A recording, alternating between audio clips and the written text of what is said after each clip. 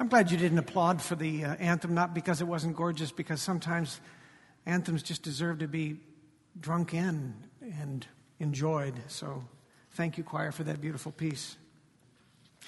Did you have a good Thanksgiving? It's my favorite holiday. I think it's something so simple about it, something so focused on the Lord, because who else are we going to thank? And in our case, it's about family and pinochle and a great football game, which was pretty awesome. And it's about a table full of earth-toned foods. And I love earth-toned foods. Yes, they're not good for you, but I love them. Except for pumpkin pie. Hate it. Hate pumpkin pie. How many hate pumpkin pie with me? Yes. How many think I'm crazy for hating pumpkin pie? Yeah. It's like caca.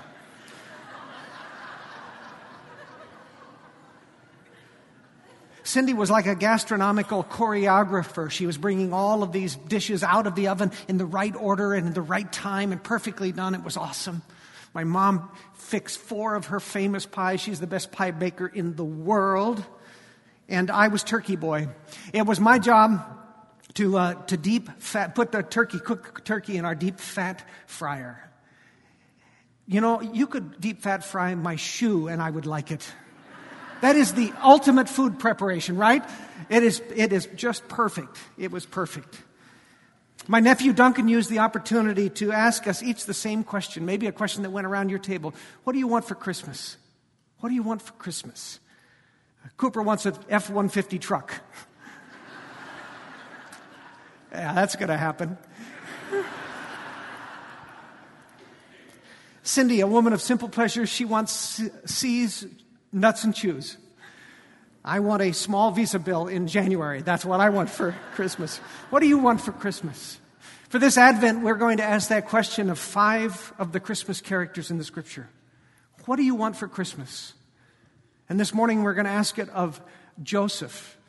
That quiet man, he never speaks once in the Scriptures, but whose courage and obedience, think about it, saved the Savior of the world.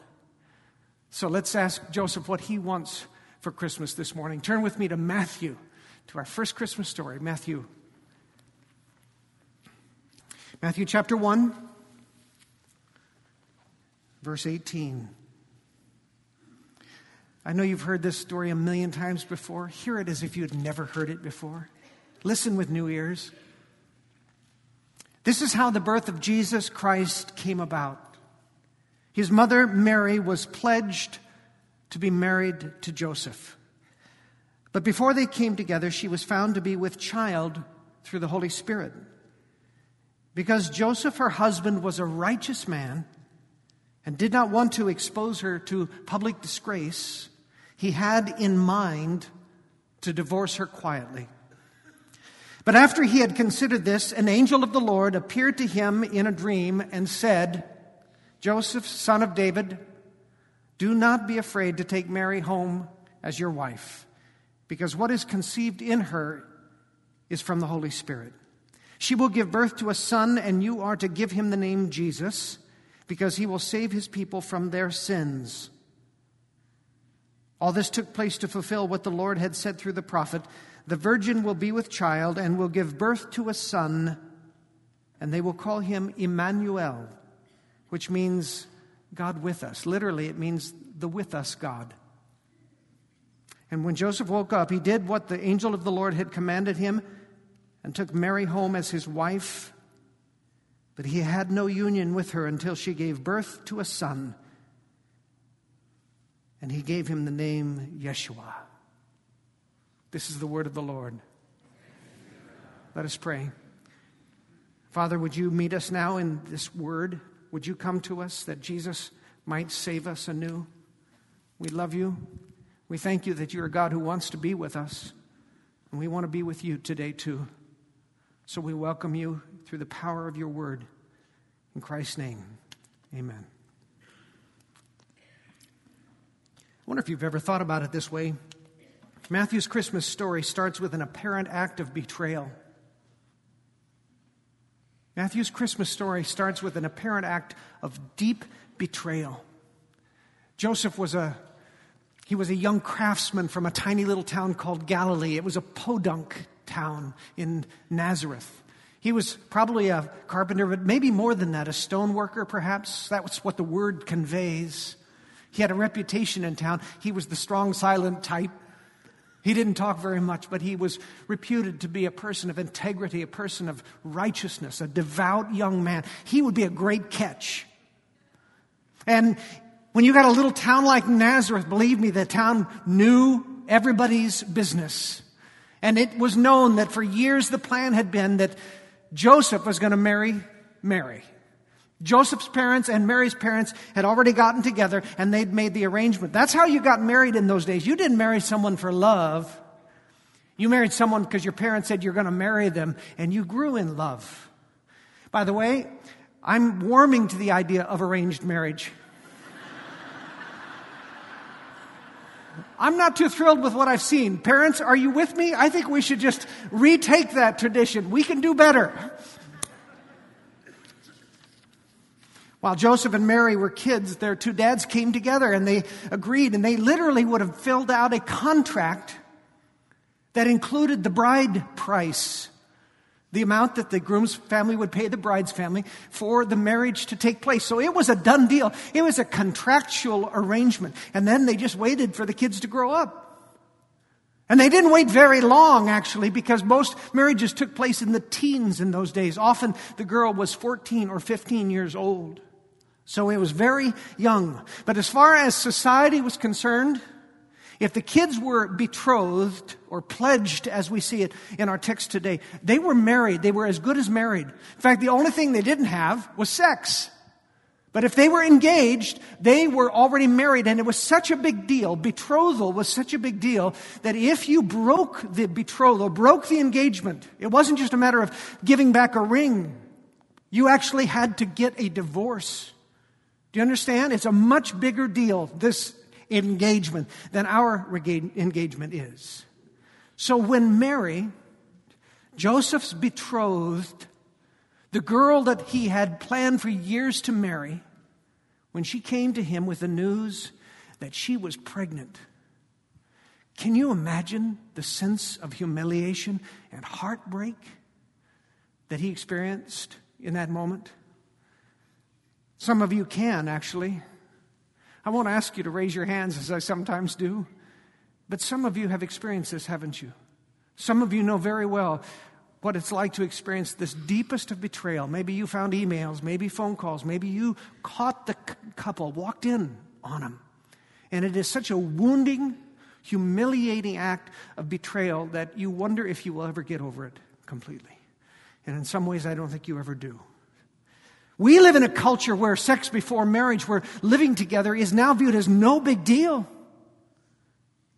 Fewer and fewer kids come into my office to get married and tell me proudly that they are still virgins, that they're pure. They're waiting for their marriage night. It's almost passé, old-fashioned.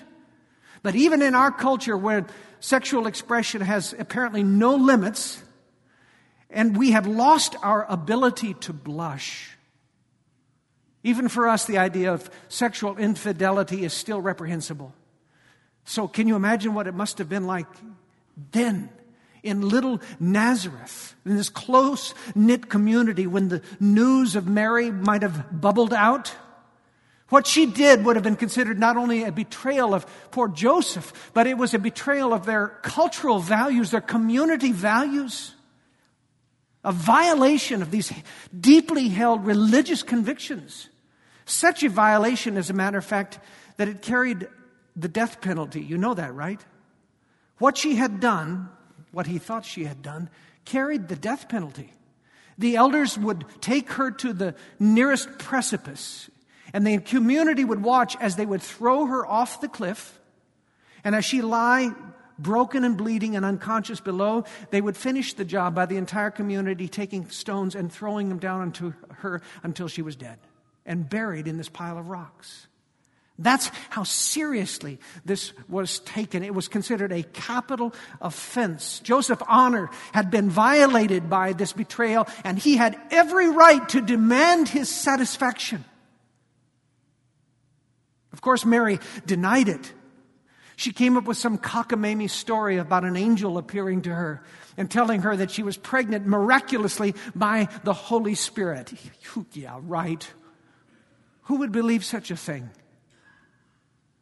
But it was an unbelievable disappointment to Joseph because he had always viewed Mary as such a virtuous person, such a good woman, good young woman. He could hardly believe it, but as the pooch began to grow, his own eyes were his evidence, weren't they? Obviously, when she came up with this story, she was not only an adulteress, she was a liar, and by her cultural standards, she deserved to die for this act of betrayal. Here's the problem. Joseph loved her. This was the woman that he had planned to spend his life with. He had looked forward to this day for many years. He had always respected her.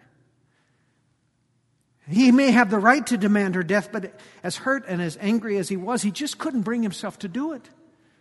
He was a good man, Joseph. He was a righteous man. And so broken-hearted Joseph decided just to divorce her. He would quietly make the arrangements that he needed to make. He would sign the papers. She could sneak off and have her baby somewhere. She could hide from her shame, and he would endure his. But after a while, the whispers and the finger pointing would stop, and his mom and dad might make an arrangement with a different family, and he would have a wife, and he would live his life without that embarrassment called Mary. And really, divorce could hardly have been easier at the time. If in Jesus' time, if a man decided he didn't want to be married anymore, do you know what he had to do? He had to go to his wife and say, I divorce you, I divorce you, I divorce you. And it was done. You don't like the fact that crow's feet are starting to appear on your wife's older face? I divorce you, I divorce you, I divorce you. She's not as frisky in bed as you would prefer. I divorce you, I divorce you, I divorce you. She uses too much salt when she cooks. I divorce you, I divorce you, I divorce you. We laugh, but that is literally the case. That was all that was required to have a divorce take place. Now, when Jesus was a grown man, he was going to condemn this attitude, this easy divorce, this easy violation of a covenant that God had made between a man and a woman. He condemned it. But Jesus wasn't a grown man. He wasn't the preacher. Jesus was a fetus inside the woman that Joseph was determined to quietly divorce. He didn't have too much to say at this point. Joseph didn't want to kill her. Joseph didn't want to humiliate her. They would just slip down to Las Vegas, get their quickie divorce, and get on with life. It seemed so reasonable, so right. Everyone would understand it. The problem is, it wasn't okay with God. It wasn't okay with God. Even though society would agree, even though Joseph was within his rights to get his quickie, quiet divorce, God had something else in mind. Something that was radical, something that was countercultural, something that was unbelievable.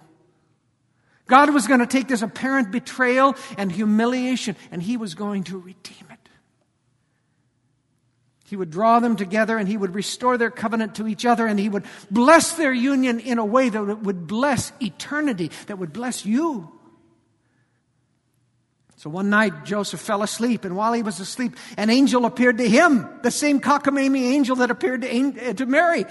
And this angel said to him, listen, she's telling you the truth. Don't be afraid to take her as your wife. She has not been unfaithful to you. She is indeed pregnant by the power of the Holy Spirit, though she has slept with no man. You take this woman to be your wife. And you raise this boy to be your own. And when he is born, you will name him Jesus, which means, you know what it means? Yahweh saves. For he will save his people from their sin. And can you imagine the relief that Joseph felt when he woke up? And you can almost see him rushing out of the door to Mary's house and finding her and embracing her. And together they begin again to lay their plans for the rest of their life together. As I said at the beginning, the Christmas story starts with the deepest betrayal a human being can experience. What is it that Joseph wanted for Christmas? A divorce. He wanted to quietly set aside his marriage and get on with his life. I wonder here, how many here this morning, in their hearts of hearts, want the same thing. Beloved, we live in a culture of quick and quiet divorce. And it may not be as easy as saying, I divorce you, I divorce you, I divorce you, but almost. And what is different about this is that Joseph and Mary lived in a community that disapproved of divorce. Theirs was a society built on the sacred commitment, a covenant between a man and a woman, and built upon the family, a society that expected people to keep their wedding vows and endure hard times and spend their whole lives together. Our community expects no such thing. Our culture says, if it doesn't work out, too bad. Get divorced and try again. And what is even more tragic is even the church in America treats divorce as a do-over. Our own church has been rocked this year by the scourge of divorce. And I see you nodding your heads. You know what I'm talking about. It has been so painful. It is so prevalent, so shocking and disappointing that if you are struggling in your marriage right now quietly, you might just be tempted to toss in the towel, to give up, to get a divorce just like everyone else is doing. I want to give you hope. I want to encourage you not to do that. I want to encourage you to hold on for God's better thing. There's a simple but profound truth in the story of Joseph, that it could transform your struggling marriage. And here it is. Listen to God's voice on this, and then obey Him. If your marriage is struggling, there will be a lot of voices that are urging you to just chuck it in and start over. Voices on TV, voices of friends, voices of an attorney, maybe even supposedly Christian voices. And certainly the voice in your own head is going to be saying, this is hard, this seems hopeless, this seems unfair, I will never be happy, I deserve better than this. I beg you, please, will you try to shut out those voices?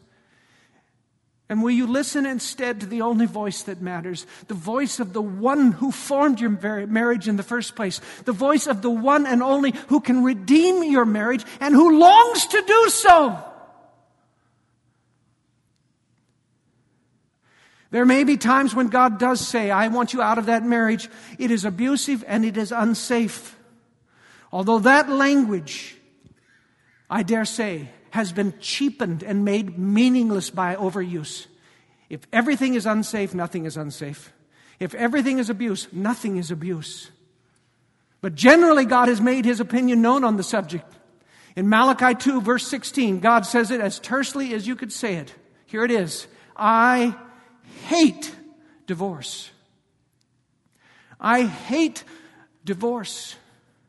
When you took your vows before God, He sealed you in a relationship He intended would last a lifetime. God longs for you to have a marriage that doesn't just survive, but thrives, is life-giving. And the most important thing you can do for struggling marriage is to listen to God's voice before you listen to anyone else's voice, to listen to the voice of God and believe Him and obey Him. Because that is exactly what Joseph did. When Joseph woke up, he did what the angel of the Lord had commanded him and took Mary home as his wife. So did that mean that suddenly everything was easy? No.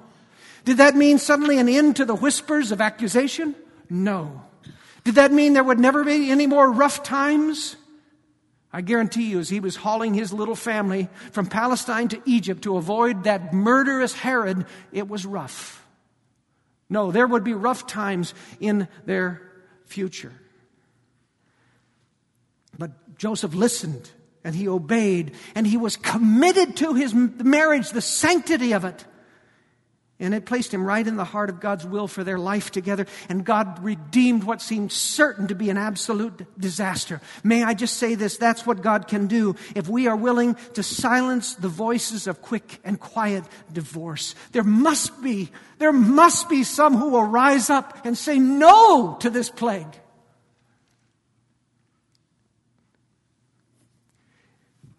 You might reply, well, I've heard that Christians divorce at the same rate as non-Christians.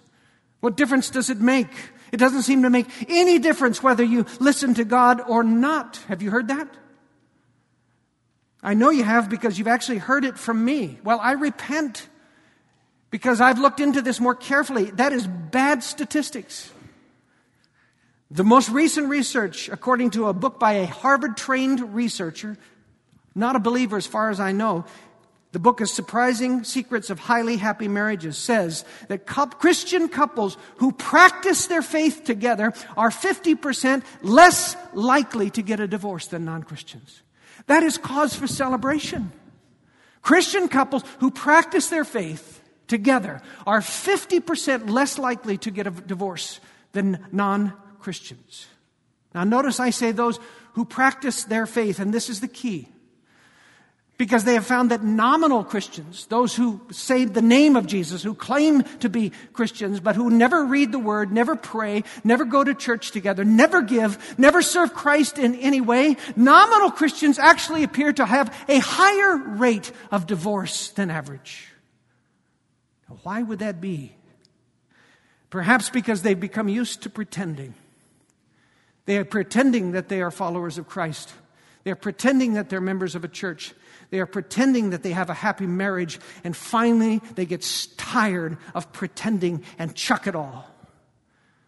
But the good news is that the couples who really live out their Christian life, in other words, those who listen for God's voice together and do what He tells them, are more than twice as likely to have lifelong, life-giving, happy marriages. And may I say this as well, there's no such thing as a quiet divorce. There just isn't. No matter how civilly you try to go about it, the pain and the regret and the brokenness will cry out in your life and in the lives of your children for the rest of your lives. You may have good reason to want to end your marriage. You may feel rightly betrayed and abandoned. Certainly, Joseph had a reason to quietly divorce Mary. And it seemed impossible to him that his present circumstances could turn out to be anything but disastrous.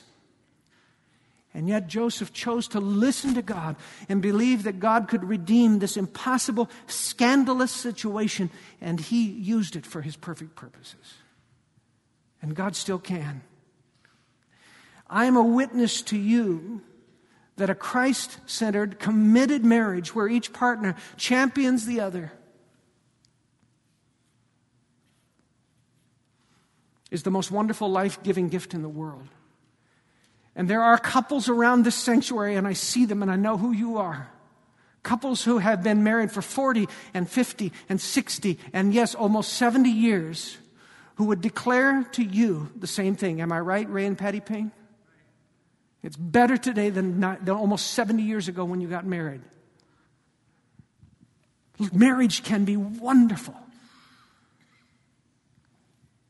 I don't want this to be a word of condemnation, because I know there are many in this church who have gone through the pain of divorce.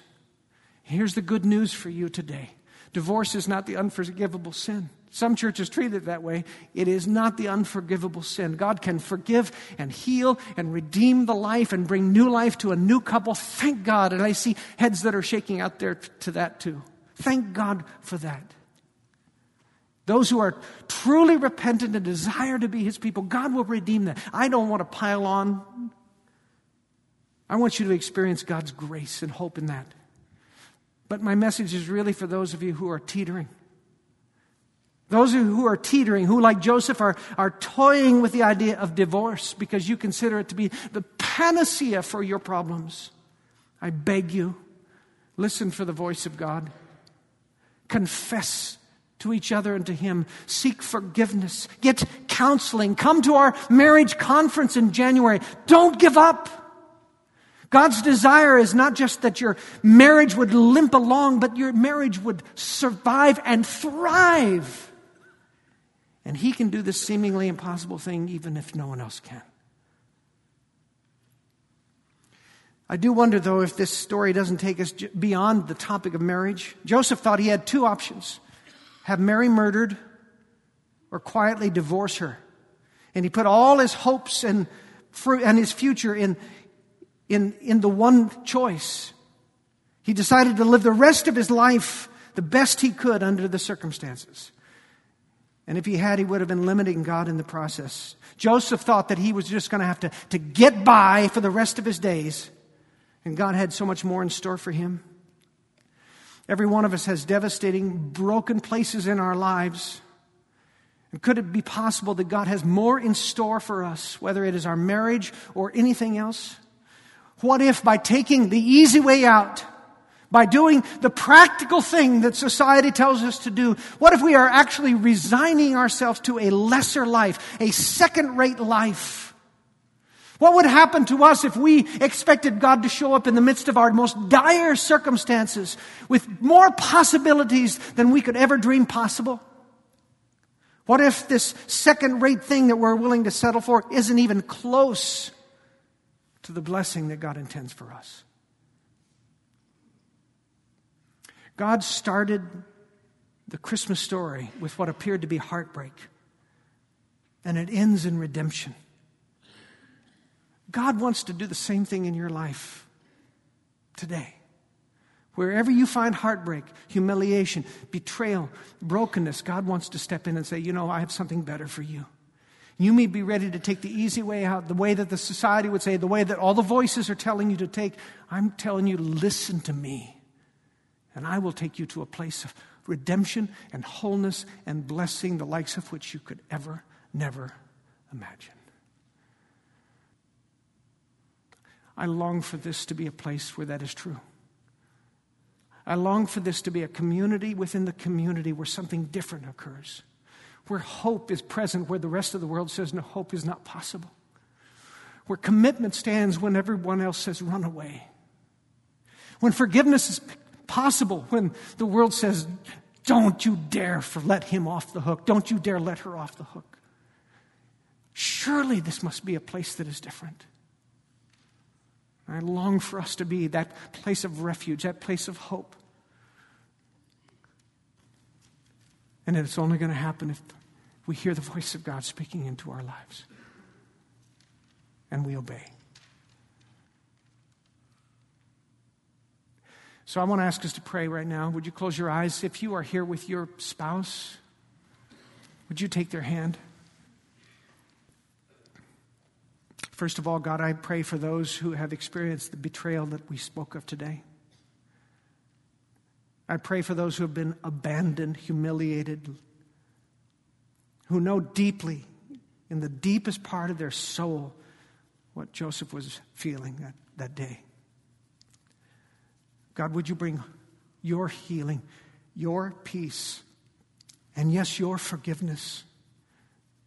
Would you lift from every soul the scourge of bitterness that causes them to hold and to replay again and again the story of their pain? Would you set them free? For those who have been divorced and who sit hard under this word, God, would you remind them that your grace covers all, and that there's life beyond divorce, there's life beyond this brokenness. And would you help us to receive the grace that is ours in Jesus? Thank you for that. But Lord, especially for those couples that are here today, for those couples that are good, God, I pray that they would squeeze each other's hand right now as a reminder of the covenant they made so long ago. They will squeeze each other's hand as a reminder of the gift that they have been to each other through hard and good times, through pain and loss and delight. They have stood together and they have grown and grown in love. Thank you for what they have. Thank you that you have lived out in them the model of marriage and covenant community that you long for all to experience. Bless them. Bless every day that it might be better than the last. And then, Lord, I pray for the couple that are holding hands reluctantly right now, or maybe couldn't even bring themselves to take each other's hand because it seems so phony. The voices in their heads, the voices in their society, the voices in their family, the voices in their circles of friends are saying, just chuck it, give up, throw it away, start over, you can do better. God, I beg you that your word would speak to their hearts today to believe that it is possible for you to do something more, something great, something miraculous. I pray that they can both hear your word and, like Joseph, obey. Take the next step. Seek counsel. Seek forgiveness. Ask for forgiveness. Offer repentance. Whatever the step would be, Lord. May your Spirit stir them to take that courageous next step, as Joseph did. He rose up. He took her home to be his wife. May we rise up in obedience and take steps that will defy the voices of our culture and say, no, we will stand for what God calls us to. God, save marriages. And don't just save them, cause them to thrive. So much so that the community, the world will look to this place and say, well, that is someplace that's different. Something special is happening there. I need more of that. Lord, this is what I pray. And I ask that your Holy Spirit would do that work. In Jesus' name, amen.